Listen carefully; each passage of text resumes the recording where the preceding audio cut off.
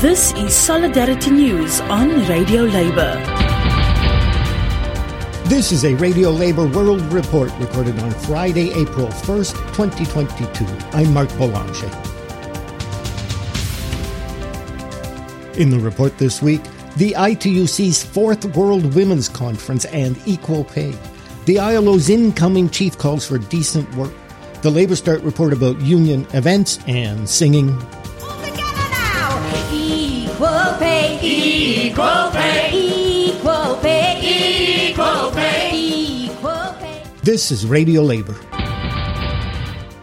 The International Trade Union Confederation has held the second session of its 4th World Women's Conference online. The ITUC is the organization which represents national union centers such as the Ghana Trades Union Congress and the AFL-CIO in the United States. C. Marie Ainsborough reports. The 4th ITUC World Women's Conference has called for more action towards equal pay for work of equal value and other measures to ensure equality for women workers. The conference was conducted online March 30th and 31st.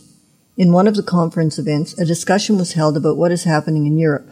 It was moderated by Esther Lynch from the European Trade Union Confederation, the ETUC. She introduced Paola Panzeri, who is a member of the ETUC Women's Committee and a policy officer with the European Public Service Union, EPSU.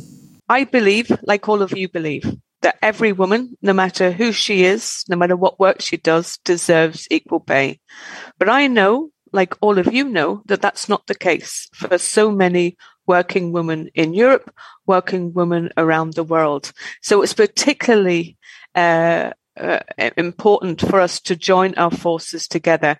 And I'm privileged to be here coming from the ETUC, bringing solidarity messages from the European Trade Union Committee's Women's Committee together with the biggest association of working women in the world, together with our colleagues in the ITUC. But we have a lot of challenges in front of us at the moment. Women are being put to the back of the queue.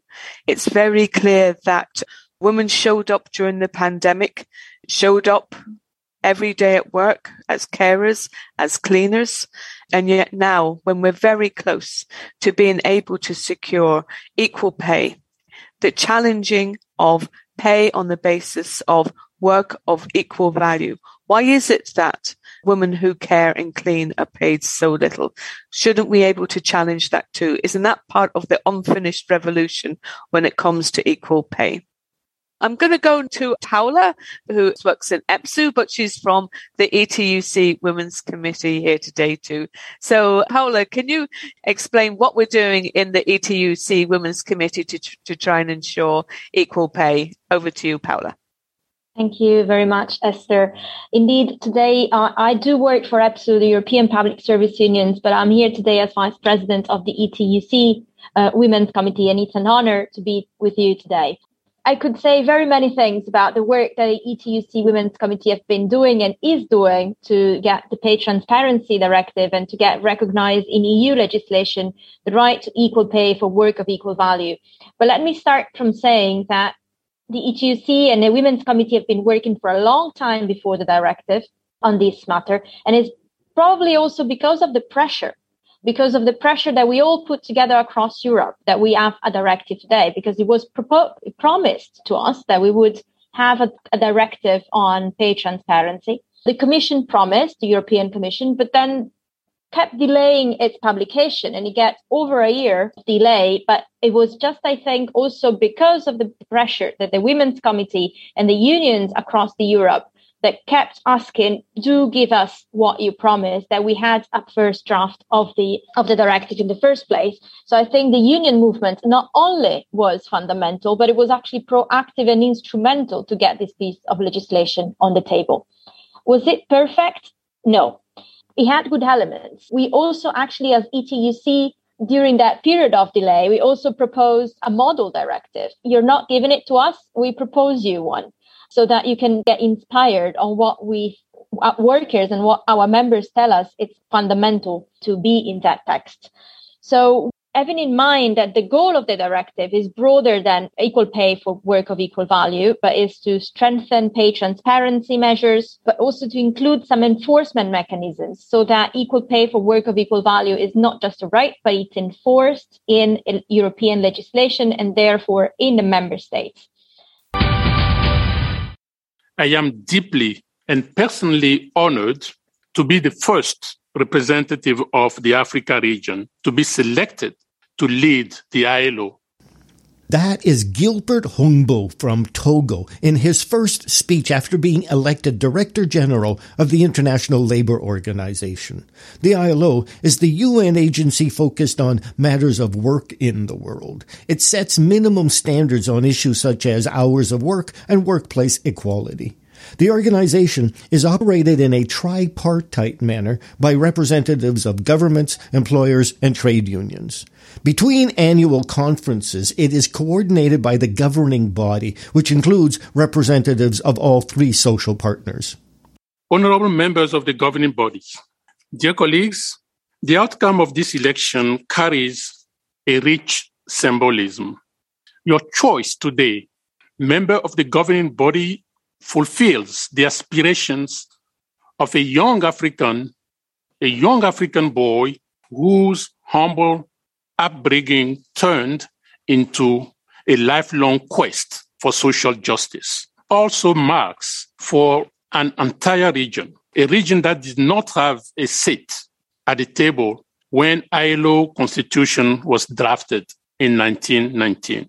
Its readiness to lead the way in a united effort to act on the principle enshrined in the Declaration of Philadelphia that labor is not a commodity. A great thinker once said, history is the work of people.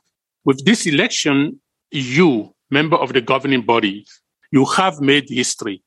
I am deeply and personally honored to be the first representative of the Africa region to be selected to lead the ILO after 103 years. I wish to thank deeply my own government of Togo, as well as all African member states and the African Union and African Commission for their relentless effort in put forward my candidacy. Although my origins are African, my perspective is global. In an age, unfortunately, of divisiveness, my commitment to be a unifying Director General stands firm. Elections are now over. I will be the Director General of nobody and the Director General of everybody. Government, employers, and workers alike from all regions across the world can rely and should rely on my total readiness to represent and advocate the views of all tripartite constituents of the organization. Above all, I commit to represent the voices of those who rely on us in ILO. I'm thinking about the 4 billion people around the world who do not have access to social protection. I'm thinking about the 200 plus million of women and men who face unemployment, the 160 million children in child labor, the 1.6 billion of people in the informal sector. Mr. Humbo will replace the outgoing Director General of the ILO, Guy Ryder, in October 2022. Mr. Ryder, elected in 2012, was the first unionist to head the organization. Here with his report about union events is LabourStart correspondent Derek Blackadder. This week, our top stories section included links to coverage of what the BBC is calling a new golden age for unions in the United Kingdom and in the United States. We also had many stories about the national general strike last week in India that affected everything from banks to steel mills, and more manifestations of global trade union solidarity with Ukrainian workers and with those Russians who have been imprisoned for their opposition to the war. We also carried a story about what life is like for Belarusian activists who have had to do their union work while in exile. But my favorite top story of the week was really a series of stories about how unions in countries bordering Ukraine are using their offices to house refugees and how they are moving to place other refugees in their members' homes. One story that has had a long, perhaps too long life on our news pages is the ongoing paper workers' walkout in Finland. Their union, in concert with Industrial, the global union federation for their sector, is moving to place pressure on the employer with a campaign aimed at the company's shareholders. For our Working Women page, our volunteers found news of a workload strike by Australian nurses and midwives, an analysis of the winning campaign to ensure equal pay for women workers in Scotland, and a report from Nepal where Gafont's National Women's Conference concluded this week. And, of course, we also carried the reaction of education unions around the world to the news that girl children over the age of 11 will not be allowed to attend school in Afghanistan. A small sample of the stories appearing on our health and safety page in Newswire this week includes the good news of a plan for the introduction of 10 days of sick leave for all workers in Ireland and the long-term effects of the pandemic on exhausted healthcare workers in countries like Canada, China, and Argentina. We also had coverage of new revelations by the Fire Brigades Union in the United Kingdom as the inquiry into the Grenfell disaster continues. And from Australia, we brought you the reaction of the Transport Workers Union to the proposed self-regulation of truckies' hours of work by employers as the state steps back from its role in keeping drivers and the public safe. Our current photo of the week is of Meena Patel, a longtime LabourStart supporter and an official with India's Construction and Industrial Workers Security and Development Union, as she explains the reasons for last week's two-day general strike that saw millions of workers off the job across India. This is Derek Blackadder from LabourStart, reporting for Radio Labour. Now, speaking of Scotland and equal pay, here's a song written during Scotland's 2018 strike in which thousands of women hit the picket lines for fair pay. Well,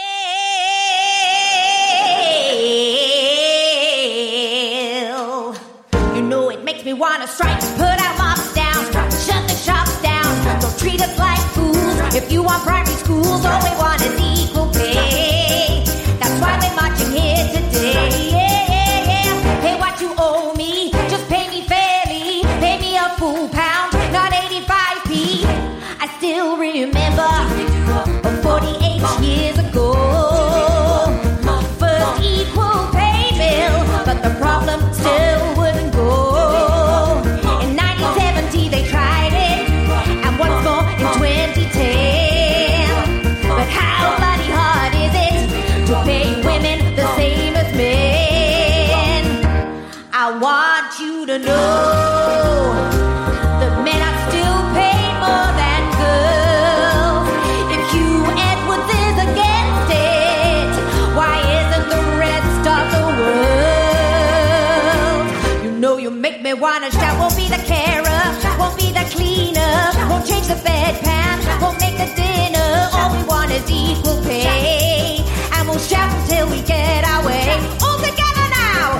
Equal pay, equal pay, equal pay, equal pay, equal pay, equal pay, equal pay, equal. Shout now, everybody's striking now, everybody's striking now, everybody's striking now, everybody's strike, strike, strike, strike, strike, strike, strike, strike, strike, strike, strike, strike, strike, strike, strike, strike, strike. Just pay us the same wages as the men you e-bowl bags. Then we'll feel